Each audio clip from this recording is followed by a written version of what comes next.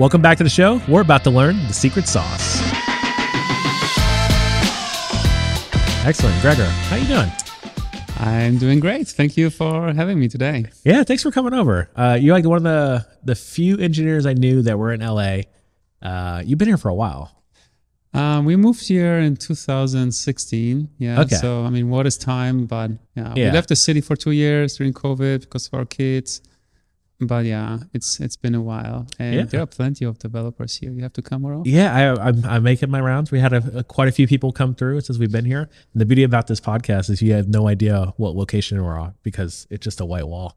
Yeah, it's perfect. But rather than talk behind the secret sauce, let's talk about you. And we usually start with an intro. Just tell the audience who are you and what do you do? So hey, I'm Gregor. I'm a staff software engineer at GitHub. Right now, I work remotely my whole life and only for the past year as an employee. Before that, independently as a founder and contractor.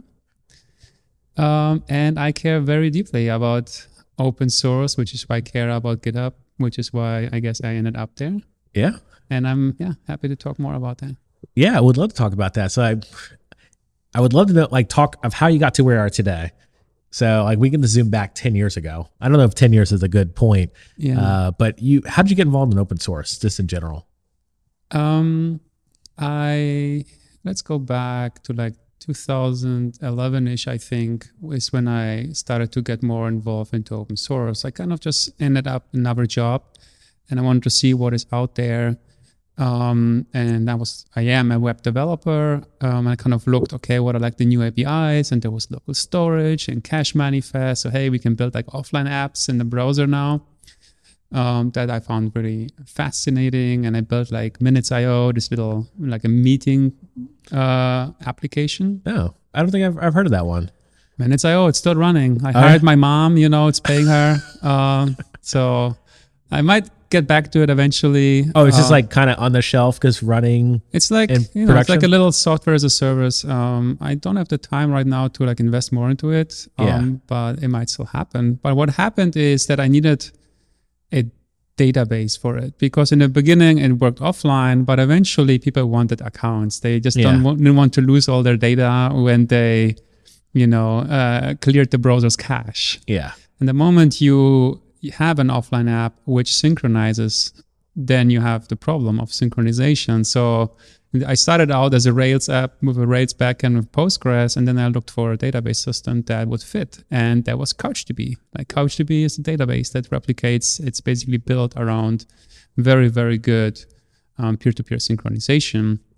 So I found that, and it got me pretty far, but there were some things missing. So I filled in the gaps with Node.js, with a Node.js middleware to create a sign-up flow and, user authentication, authorization, data sharing, and stuff like that. And I went to a CouchCon first in San Francisco. That was summer 2013, I think, or 11. No, that was 11. We lived there for a short moment, and then in Berlin, where I met Jan Leonard, I think it's the product manager still of Apache CouchDB. And he loved my setup of CouchDB in Minutes. And he said, this is exactly what we were missing, and we should make this a thing. So together, we created a project that eventually became Hoodie, which is a JavaScript database backend. Well, I didn't know that correlation to the story of Hoodie, which is amazing that so you built this offline experience for no developers. Yeah, exactly. Yeah. So basically we extracted the backend part, including the front end client from Minutes.io and turned it into its own open source project. And I didn't know anything about open source, but Jan was already very involved, both in open source through Apache, but also in just the JavaScript community. He, around the time, created JSConf EU with some of his friends. And that, as we know, is a very great success story in terms of community organized events that are very inclusive, that care very deeply about everyone involved. So he applied the learnings of that into Hoodie. So Hoodie in 2011 or 12, from the get-go, we put a lot of priority into creating an inclusive space as an open source project. So we had like a code of conduct right away, which at that time was just not a thing. Like, the discussions only started to happen, and there was a lot of friction about it as we started to adding code of conduct into different tech communities. And yeah, so Wait, through is that why the JSConf EU code of conduct is like the one everyone uses? I don't know if that's the case, but I think it was for a long time. Yeah, I mean, our open source's code of conduct was sourced from the JSConf EU. Yeah, because like back in 2018, it was like the one that everyone cited as like the example. Yeah, and okay, so the connection is really making sense for me right now. Yeah, so through that we also were kind of very involved in the JavaScript community already. And we found a few more, people around us who kind of joined Hoodie, and we kind of hacked away with it. And eventually we came to the point where we had to figure out funding. Like, how do we fund an open source project? And 10 years later, it got much better, but it's still not an unsolved problem. But basically, our path was to create a company. So we founded Neighborhoodie, which still exists today in Berlin. They're still amazing about building solutions around offline first environments. And we founded it with basically the core team of Hoodie. So we tried to do contracting work and have some income, and at the same time use that revenue to build out Hoodie further as an open source project. Excellent. Yeah. And it was I could see the branding in my head. It had like the dog with the hoodie on. Yeah. It's amazing. It has amazing branding. And the open source project, I think, had very big reach, not because of its technology at all. We, from the beginning, we had a great kind of product manager and content creator, Lena Reinhardt, who really made a great career in tech. And then because of her, also others, whom we then invited and also paid to create these little cute dogs, like the low profile dog. They all have their names and stories and everything, which also was very intentional, was created because this is how we wanted people to feel that they are coming to this space, and they're not like developers and then the others. There's the dog's chicken, and there is the low profile dog, and oh my God, I don't know what else was there, but it was intentional about everyone is welcome and creating pathways for all kinds of different contributions and making clear that it's not developers and coders and non-coding contributions. It's that it's on eye height, it's developers, designers, content creators, and so on. Yeah, making everything equally important. So I took away a lot from that throughout my entire career. Yeah, I mean, there are quite a few projects who I could cite success on just by their sheer brand and their experience in the industry, or as you onboard onto the project. There's an experience, it's welcoming, or there's a low profile dog or a sticker that you found at a conference. And at the end of the day, I don't know if this is your opinion, but my opinion is that open source, the successful projects tend to have a bit more marketing.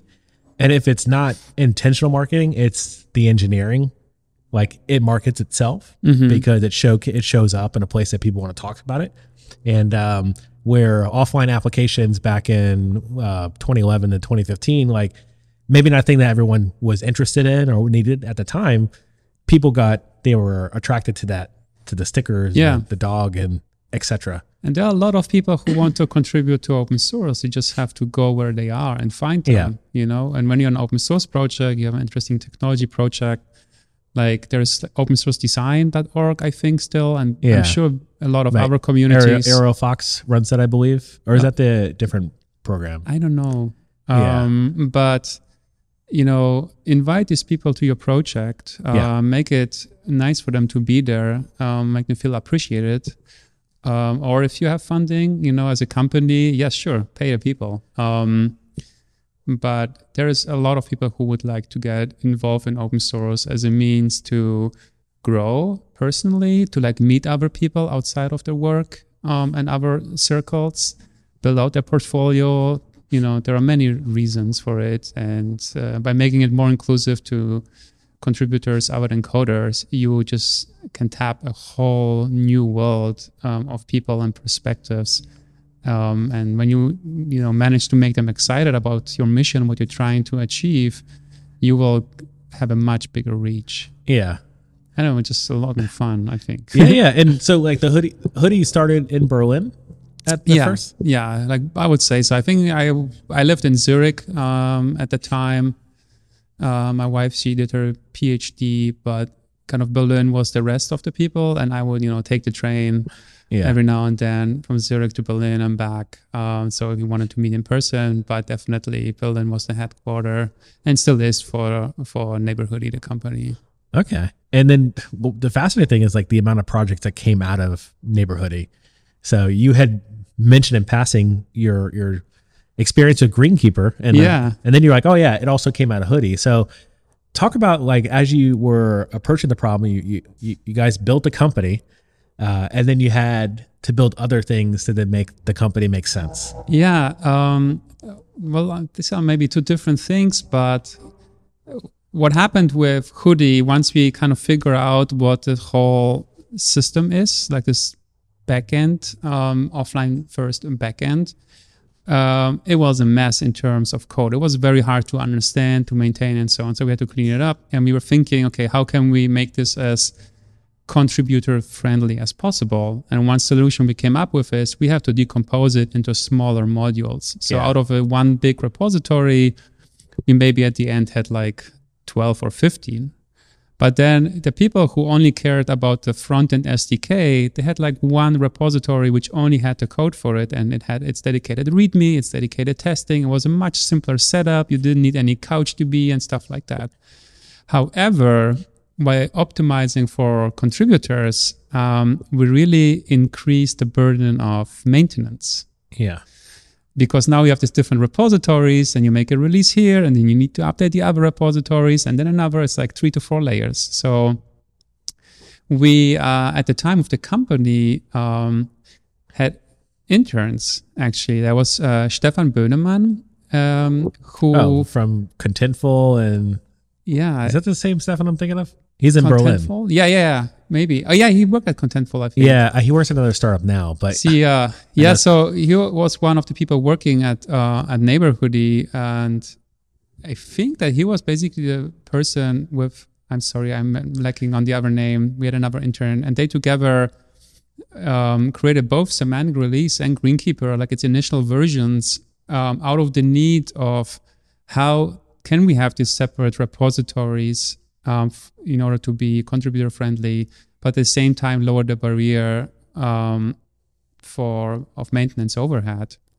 And these are, until this day, I would say the most important things as like release automation and dependency updates. And Greenkeeper and Semantic Release were exactly this solution, and it evolved greatly since then. I mean, Greenkeeper, rest in peace. Did it officially shut down? Yeah, it officially shut down and got acquired by Snike.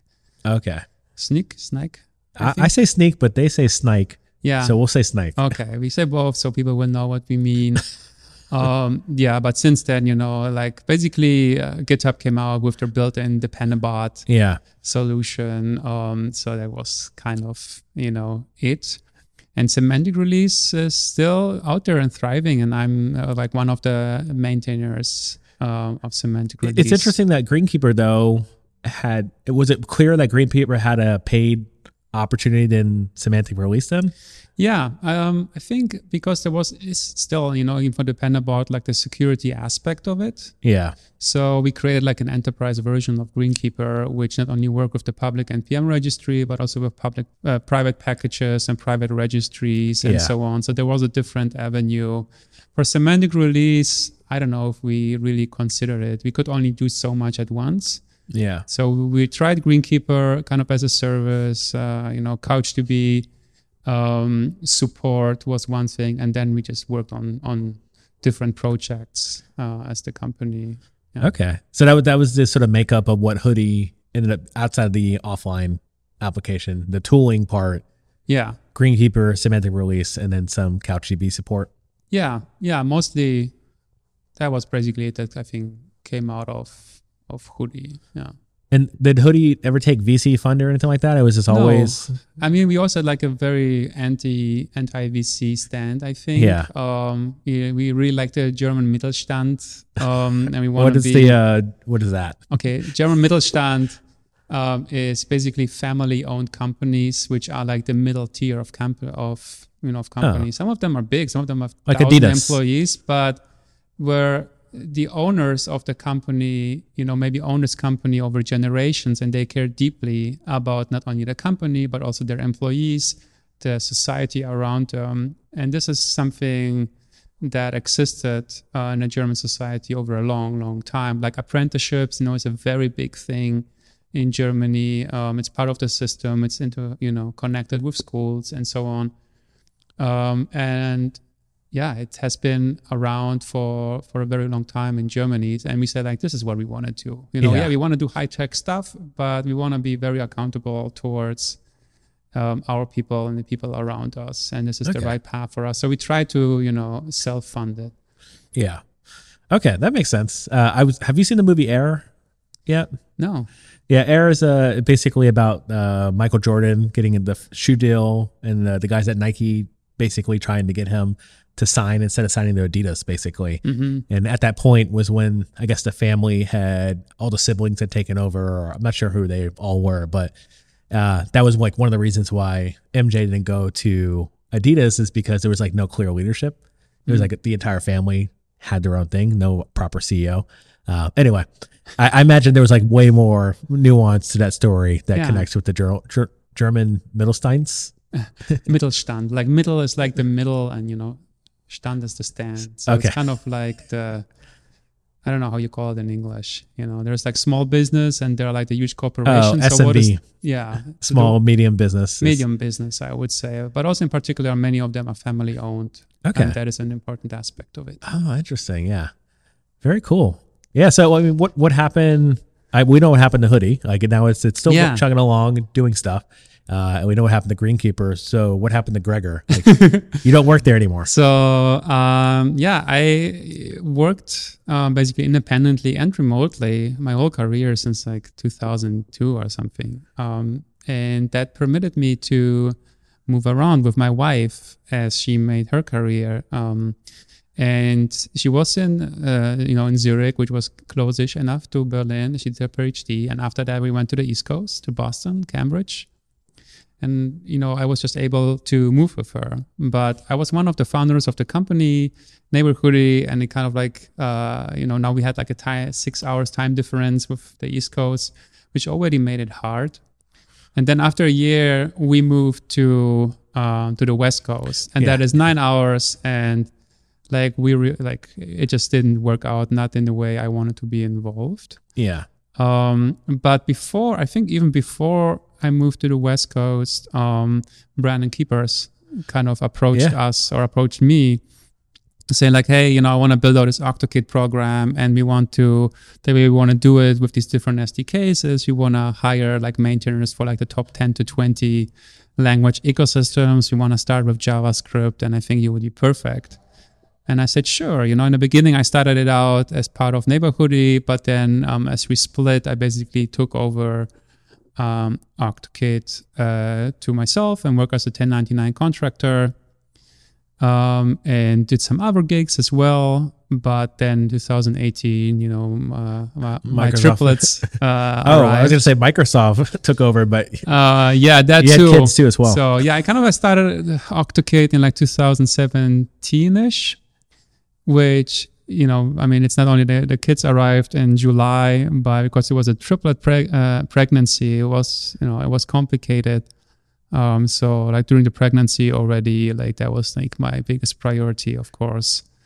And by the time they arrived, I was glad to be able to just say, well, I just will work half time now, and be available for my family and do mostly OctoKit on the other half, but also be very independent that was just a perfect work setup for me. And it was great because I could continue to work on open source, and a lot of more work or more open source projects came out of that time, and me working on OctoKit, mostly because it's basically, a wrapper around GitHub's platform APIs. And if you're an open source maintainer, you're most likely on GitHub. And if you want to automate your chores, you will need to interact with GitHub APIs. So it was perfect for me because I knew through the OctoKit work exactly what was possible and how. And I could basically build the tooling or like the underlying fundamentals that I would need to then automate more stuff with my open source work so that I could keep maintaining stuff. Yeah, this makes so much sense now that I have like all the threads for me and in your story. And also this one note, Brandon Keeper's longtime engineer at GitHub, he was acquired through another acquisition and then was early GitHub acquired company employee. Now sailing boats. I don't know, what is Brandon doing nowadays? Yeah, he's it's Captain Captain Keepers now. Captain Keepers, yeah. He's sailing sailing the seas and building software for sailboats, I think. Shout out to Brandon. Thank you for everything you did, and I'm still jealous of your title, Director of Open Source at GitHub. I think it's just the coolest title ever. Yeah, and he honestly he had such a great team. The team that actually was hired into was like a portion of that team with Nadia and Mike as well, and John Britton, and so John absorbed some folks from Brandon, and then post acquisition, Brandon decided to go set sails.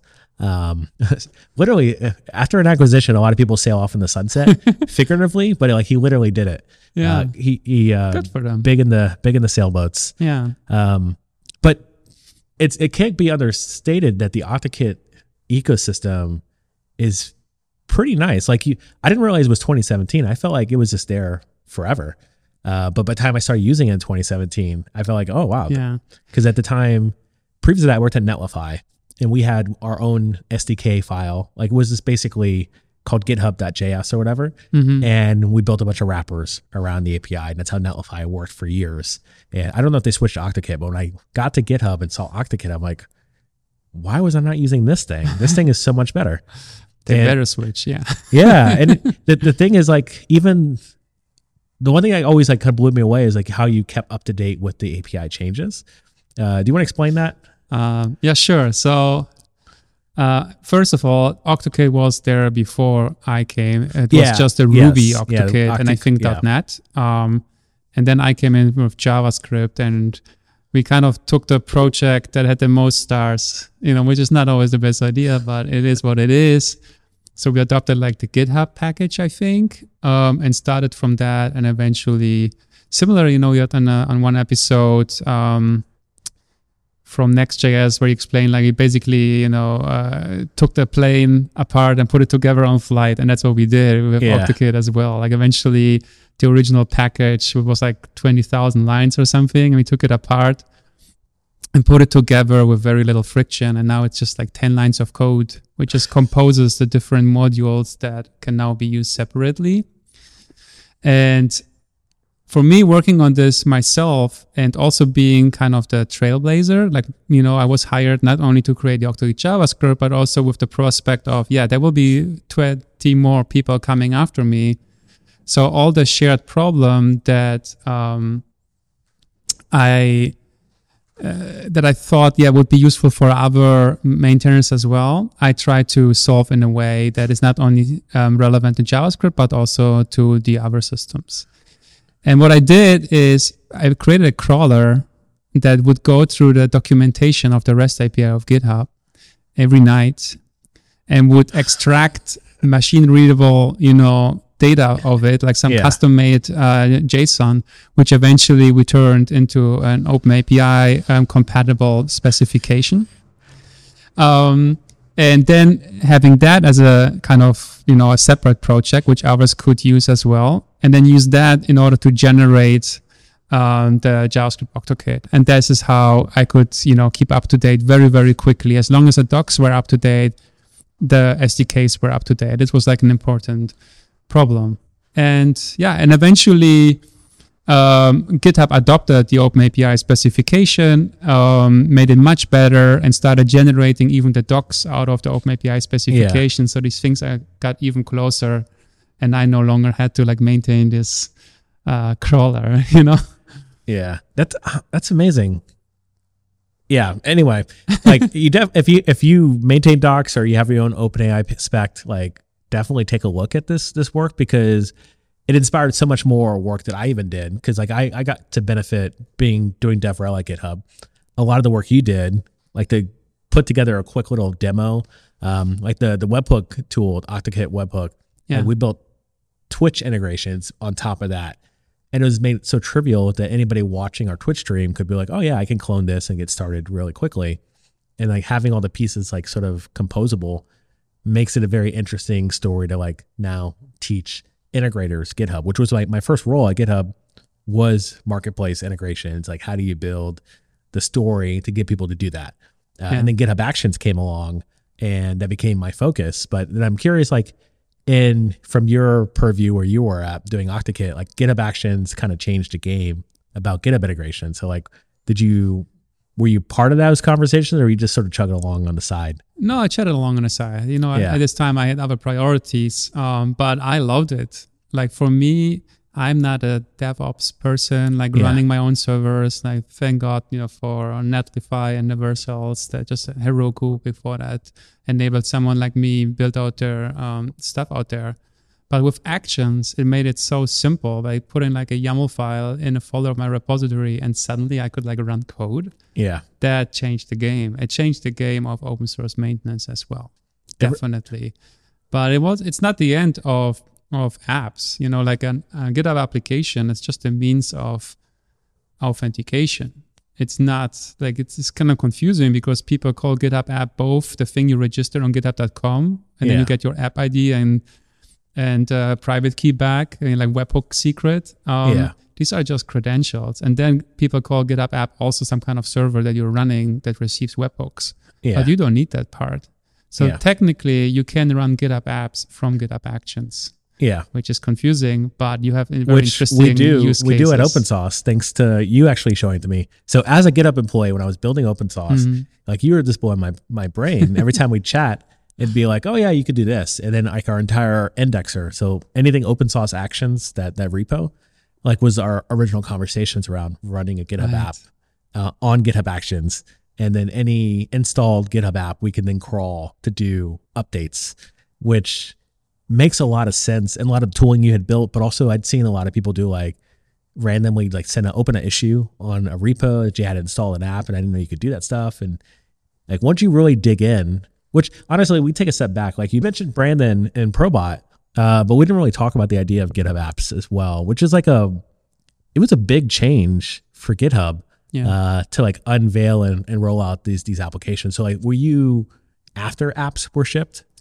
No, I came just around the same time. Okay. So Probot was created when GitHub apps were announced, and that was mostly Brandon Keepers, Jason Netko, you know, who's still with us, and a few other people who worked on Probot as a means to create like a framework to build GitHub apps. And only slowly after that, I came from the OctoKit side because I was busy with building crawlers and whatnot. To then again like replace the foundation of Probot step by step with actually OctoKit, to the point where Probot is just like an opinionated composition of OctoKit components, which is exactly the way it should be, so that you have an opinionated framework. You can build a GitHub app with just a few lines of code, but when you outgrow a framework's scope, you should be able to eject the framework and then use the underlying tooling, and that is what we made possible now. This is maybe I'm way more excited about this conversation, maybe even our listeners, but like there's a lot of folks who I help support in these conversations, and like a lot of startups who are like, we want to build this thing, how do we build this interaction? Superbase being one of them. Like early days, they wanted to build an ecosystem where you can just authenticate with GitHub and have interactions and build an entire database on top of it. And a lot of that knowledge I was able to like unveil to these folks was through a lot of our interactions and a lot of Probot interactions. So like Bex being one of the members of the team that interned, but also helped support Probot at the time. Jason Ecto as well, being another person I always had their ear, asking questions, and even a few other folks. Like it seemed like at the time, like the GitHub interns, like Mark Terashati as well. Yeah. Like, oh, I'm thinking about the other guy who does the Slack integration. Oh yeah, Wilhelm. Yeah, well, Kopp, yeah, and there was Bex too. Yeah, Bex I think they are at Twilio now. Yep. These are all amazing. And Nathaniel people. as well. Yeah. D12. It was just it was like a lot of energy around the GitHub apps, and then Microsoft acquired us, and then everything sort of like ellipse, like this sort of TD. Like we'll figure out what happens next. Yeah, and, I do see a bit of a resurgence in the GitHub app space as you see more and more startups sort of like try to do their sort of interaction with the GitHub, because GitHub's an interesting place where it's just everyone uses it. I always wanted GitHub to be a backend for open source communities. It kind of makes sense. And it's not only about release automation and dependency, automation. It brings all these fascinating things like the entire flow of pull requests where you can set rules of who has to review what.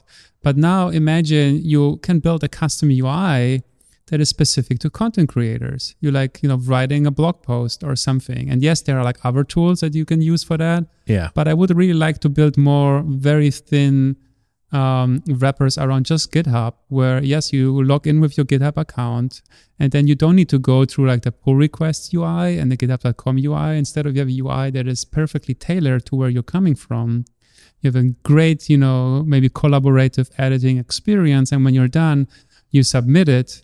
And in the backend, it's using all branch protection rules and pull requests. This is where the developers are at home, and they love that.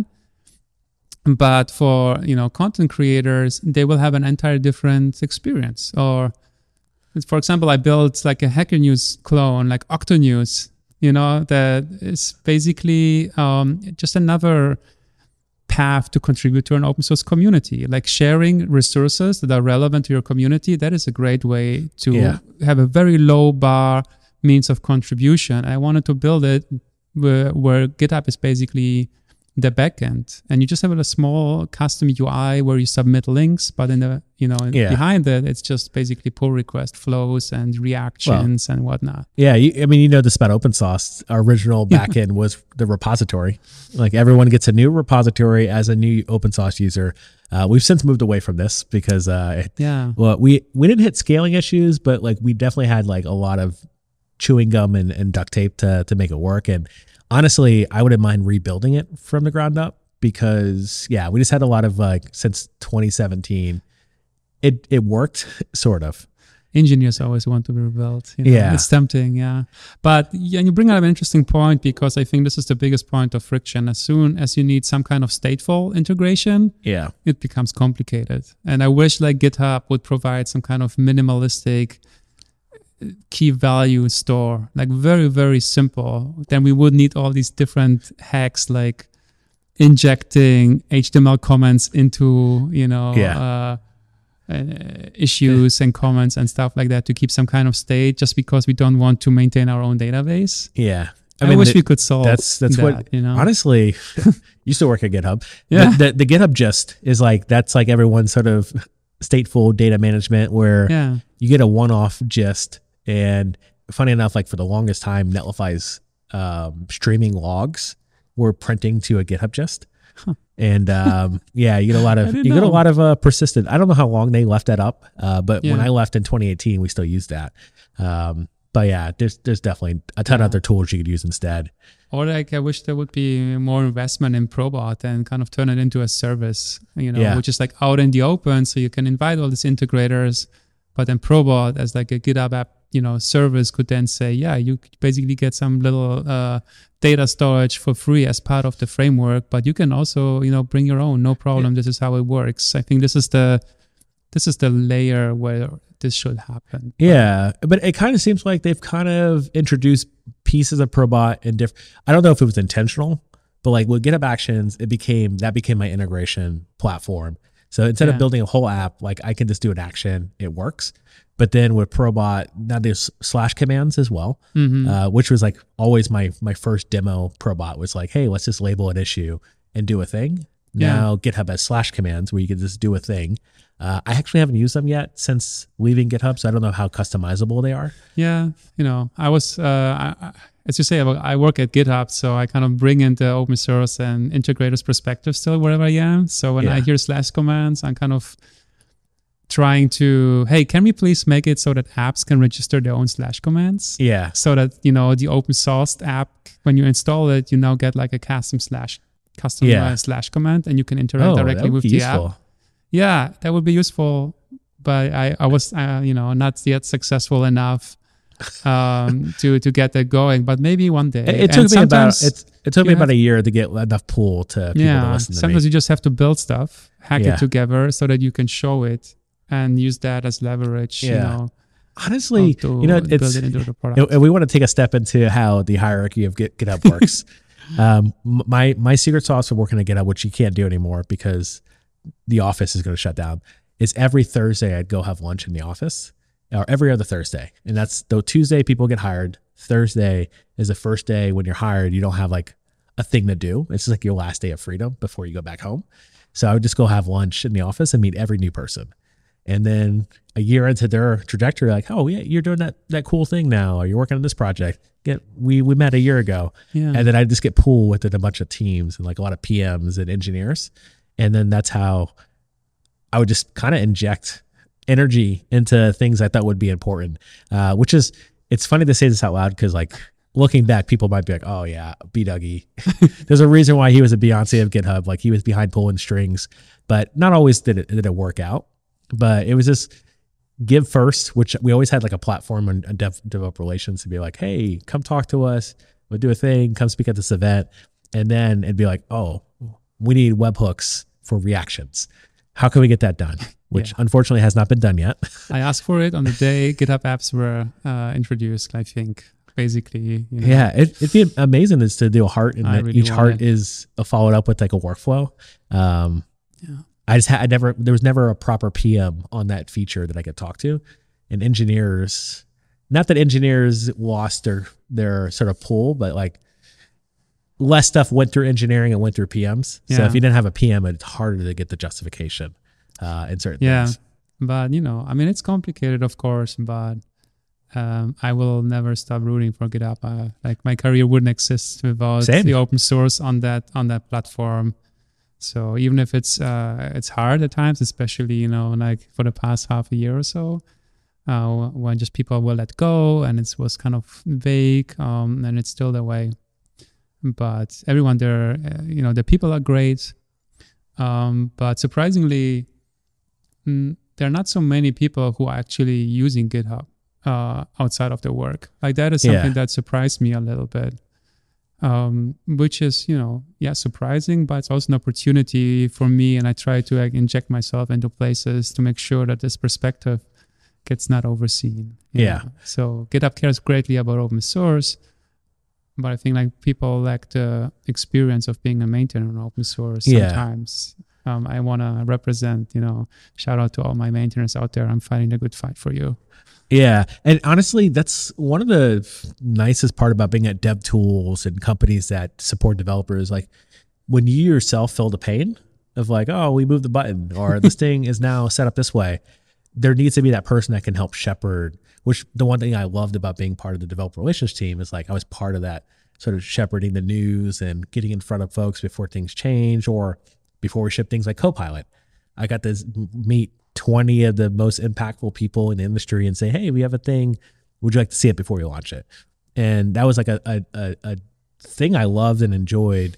But I do also realize like as the company progresses and matures and grows, like there are less maintainers who are engineering teams and sort of fighting the good fight like yourself. And there needs to be more. So like if you are a maintainer, apply for one of the open roles and then start building up your credibility internally and ship some really cool features. Yeah.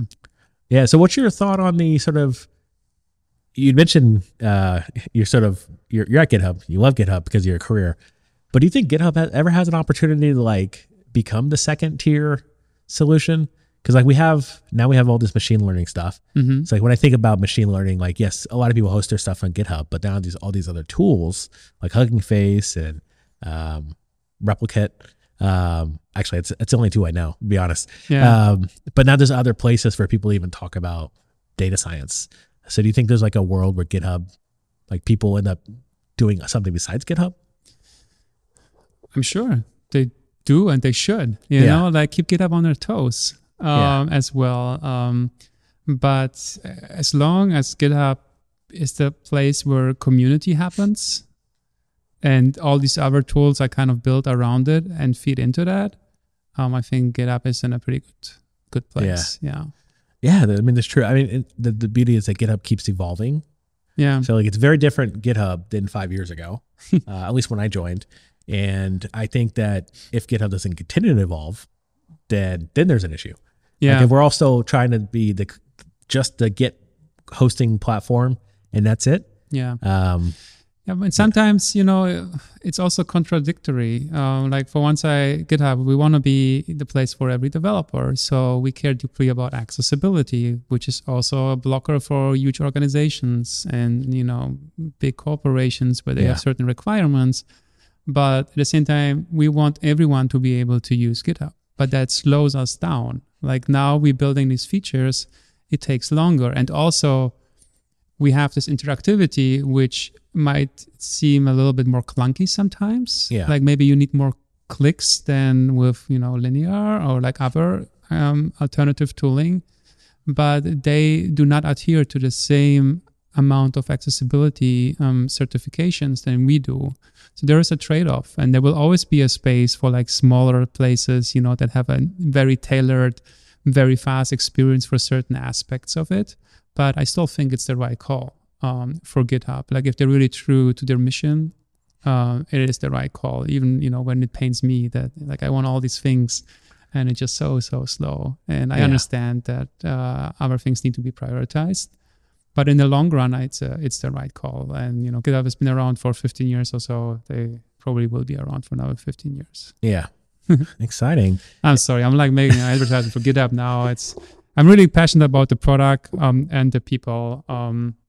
But most of all, I'm passionate about open source. And if open source moves away to something else, then I will move as well, you know. And I don't want it to happen. Like this is why I'm within GitHub, and I try to address the problems and the pain points that we are seeing that are growing. It's just, you know, you reach a new foundation, you think you did a good job, but then people find new things to complain. So you gotta keep evolving, as you're saying, because other smaller startup companies will come in and eat your breakfast. And we should talk about open source more, because I think like everything that open source is doing, I wish GitHub was doing. Let's talk about open source. We actually don't spend a ton of time in these conversations talking about open source, but I know you like what we're doing, and I'm curious to even get your take, even recorded on the podcast, of like our approach to data insights, but also connecting the developer. So I've been using the term human dependency graph as like you see a project, like you want to find out who is maintaining, contributing to the project, but also like what your pathway to maintaining, contributing to that project as well. And that's something that's always been kind of, if you know, but if you don't, then it's like very hard to get in to do open source and make a contribution. So like, what's your thought on the sort of state of what we're doing and the current ecosystem? I see and applaud open source efforts to basically be the space to go when you have the questions, how do I contribute to open source? I think like you're very invested in it, in both like documentations and tooling and outreach and so on. And that is wonderful. And it just becomes ever more so important.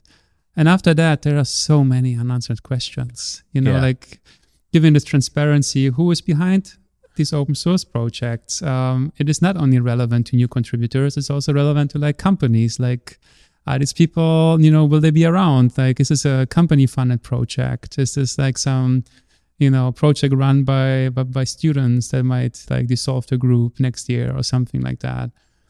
And then, where do I promote myself better as an open source contributor or maintainer? It now becomes a career path, which I'm super excited to see. Like we're starting the first people who are able to do this, and they're not very representative. There are certain kind of people who can afford this, but I hope that they are paving the paths for many other people, more diverse people, to follow. And then it is very important to have a way to promote the work you're doing beyond what GitHub can do, because like the green blocks, that's not enough. Like the highlights, I think, feature you have in open source is something that makes a lot of sense to me. Or kind of like I think we talked about like how we need like a LinkedIn feature, a system for open source. Summarize the work you've done in a way that's like, it's not even just a sort of resume, but it's also like if you're contracting. So like a lot of your work has been dependent on a company paying you for the work that didn't help support your open source. Mm-hmm. And a lot of times you have to summarize your work. I don't know how it is for you when you have to summarize, like, hey, I did these 10 PRs. Yeah. But even unless you're running your own scripts or, generating whatever that form is to submit your work, like that also doesn't exist. Like the sort of contractor to contributor experience, like in tooling, also doesn't exist. Yeah. Yeah, and I know this. I cite this. I know one company in particular who has a team of contractors they work with to help do upstream contributions, and the work of just getting them to tell them what have you done, like what invoice us, just invoice us based on the work. Mm-hmm. But as a contributor or this independent, I write code like let's 12 hours. I don't know, like just throw out a number, but that's even hard for some people because like all they want to do is ship some code. Yeah. But there's no tooling unless you're a full on contractor and like this is your thing and you've done it for a while. Yeah. Like there should be a pathway for people to come out of a boot camp or come out of college and just generate an invoice. Yeah. And I mean, I could talk about this for forever, all kinds of other tooling that I hope like open source will adopt. But in general, these are the problems. Like I want to know who are the contributors in the project. Like GitHub has insights, but it's only about code, mostly about code and maybe issues. But there are other means of contribution. And I want to know from the perspective of the maintainers, like through their kind of weighted, through their endorsements, to say like, yes, this is a significant contributor. For example, like for OctoKit, I started to heart. You started, using the heart emoji just to kind of bookmark even comments or pull requests or whatever. And then I had a script, and once per month, it would need to, go through massive amount of data to find like these places. And then I have to go through all these URLs and like write my reports and say thank you. Yeah. For like. So you run a thank you report. Yeah. And this is not something you want to automate, right? Yeah. Like CI is great for automation, like telling people that their syntax is wrong. But if you want to appreciate people, that's not something I want to automate. I want tooling to help me build this out. Yes. But then I want to go in and not only say, hey, thank you, because here's a link to your comment. I want to say, hey, thank you. I really appreciate this. This is the impact that you had. It takes much more time, but it's a meaningful experience. It is very meaningful. And this is how I think we onboarded several great contributors to different projects over time. Yeah. So I actually we do a welcome message to folks when they make their first contribution, and it is automated, but I've always wanted to like track how many welcome messages we send out to do something like a thank you report, to be like, hey, team, like we have a triage team, and the triage team is like our first responder basically. And the idea is like triage team be first responders, like help siphon people into the Discord, help them introduce or mention me and be like, oh, so-and-so made a good contribution. Cause like sometimes we'll get like 3 of them in a week, and I'll be traveling or something will happen and I just don't know what's happened. And if you ever been a GitHub employee, you know your notifications on GitHub can be a bit much. So it's not as easy just going through your mentions. Yeah. But if I had like a Google sheet that was like, here are the lists, and like, which ones have I not responded to? Who have I not like up to a point where, I want like a CRM, for my open source project in a way. And I know there are like other projects who try that, where we can kind of keep track of people who contribute. And I don't mean to automate all this stuff, but it helps me as a maintainer with the short amount of time to make a decision into whom can I invest more. Like in Howie, sometimes I would just go in as soon as there was a good contribution, and I would ask them, hey, do you want to do a call? Yeah. Totally random. Like, and this doesn't scale, but it's enough if I would do it once or twice per month. And many of these were just interesting and then nothing happened. But I think most of the contributors who stuck with us for longer are the ones that I had a personal call with or someone else from the team. And it's a great thing you could do. But then I also want to write it down, like in some kind of private maintenance space, like, hey, I talked to, Jennifer today. This is what we discussed. And this is important things this is things that Jennifer cares about, and so on. Yeah. There is no space for that right now. It's, honestly, I honestly didn't even think about this, because as you roll off a maintainer, someone else comes on, people have other things to do. And like, if it's all unpaid work, it's right for them to move on and do things. But a lot of time that knowledge about Jennifer goes off with that maintainer. So like there should be sort of like a log to be able to say, okay, I talked to this person, this is our interactions, this is the work they've done. And so usually what happens is like, oh wow, there's a thing we haven't touched in a while. Who knows how this works? And the idea there is like, we should like have some sort of like list of experts. Like I've always wanted to do the, which I don't know if if anybody does this, like the code owners file. Like I don't just generate that. Like generate who are like my top 10 people who have touched this folder. And then how can I source like the people I should be reaching out to when I need to start like onboarding people or talking to experts about this particular folder. Yeah. And I think with a lot of like Lerna, and which I guess Lerna is still around, I don't remember it, but Turbo is another one. Like all the monorepo projects, just a lot of information in the one project, which is like, I guess the inverse of where you're coming from, where you built all the sort of micro services to support the one project. It's hard to like find out who owns what. Yeah. And it's very rare to have the one person who knows it all. Yeah. Yeah. And you don't have any institutional knowledge, as you say, and people leave and it's gone. And I don't want like super professionalized open source, but I would like to have an option where like an open source project comes to a certain point. And also many open source maintainers will tell you, what we need in open source is product managers. Yeah. Like, please, product managers come. But I can understand, like, they have better things to do. Why should they contribute to open source, That's the thing that I think they're not even aware how much they are wanted. But then when someone comes, like, what can I give them?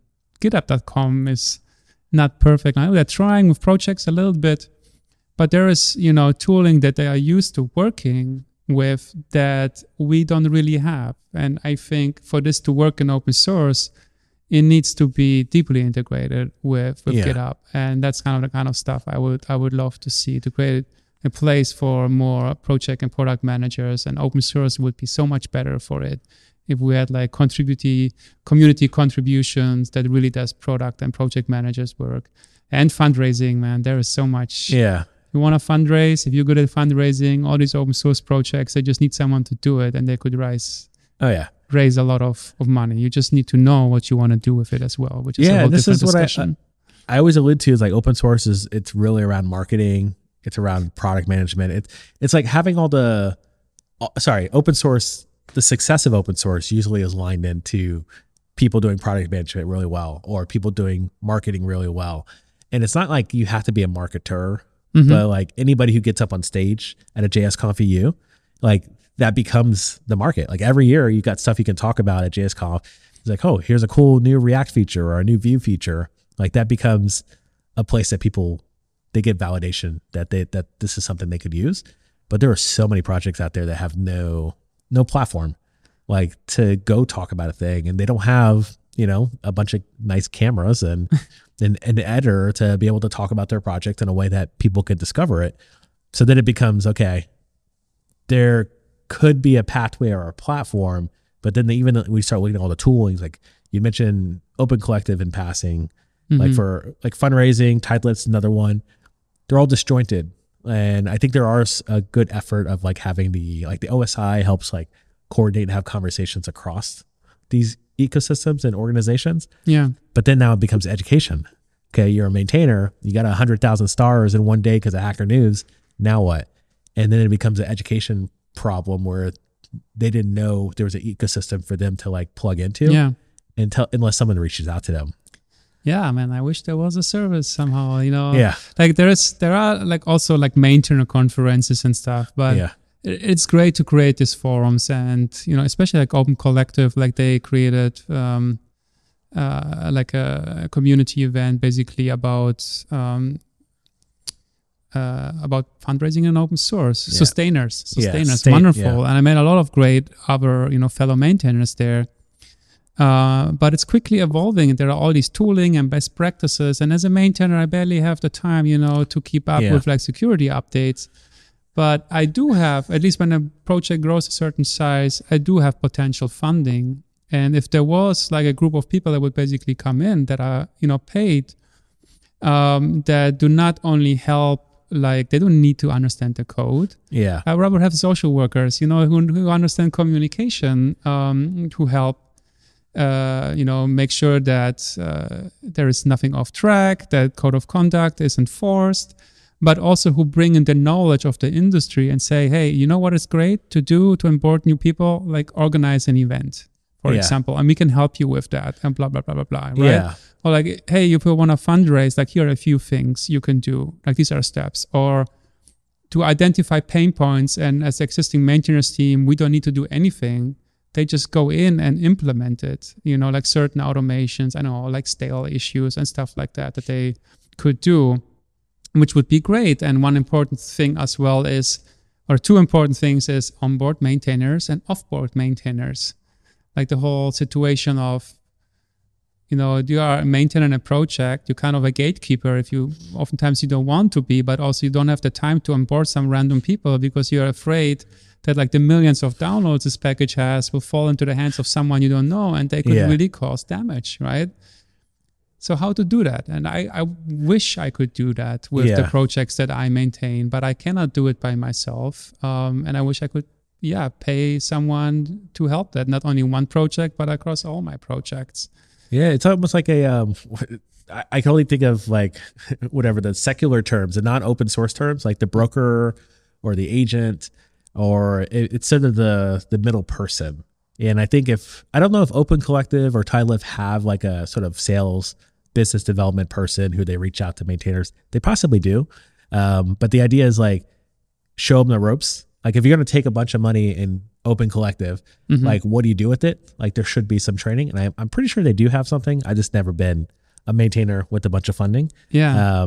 But definitely worth looking at to them for. But I even toyed at the idea of like, what if we had a system of agents or experts to like shepherd folks? And honestly, at GitHub, we actually pitched this a few times. Like, what if there was a role to be the PM for some of the top open source projects that didn't have a backing? So like you think of like, actually everyone I'm thinking of like has taken funding eventually or something, which is like what Hoodie had to go through. Like you had to build a company to figure out how to build a sustainable thing. But like, what if you could just partner with an organization? And honestly, I think like the GitHub Accelerator is one of those. That's great. The things that came out of it, which is you now have a cohort of projects that have no funding that could take funding, could be a foundation, could just continue to do open source. But like, at least they have a next step and they go through 12 weeks of training to come out the end of it of like, should this be a company or should it just be like a foundation, or should we just set up consulting? Yeah. And that's a thing that they get to explore through the program. Yeah, that's very meaningful work. Yeah. Yeah, but speaking of which, we got to wind this down. I appreciate you coming out and having this conversation. I'm looking forward to benefiting from a lot of your work continually, a lot of your open source contributions, and I'm cheering for the sidelines, and I'm your man on the inside. Yeah. So, very happy. Thank you for having me today. Yeah, pleasure. And folks, stay saucy. Stay saucy. Secret Sauce is a podcast produced in-house by OpenSauce, the open source intelligence platform providing insights by the slice. If you're in San Francisco and interested in being a guest on the show, find us on Twitter @SaucedOpen. And don't forget to check out OpenSauce at opensauce.pizza.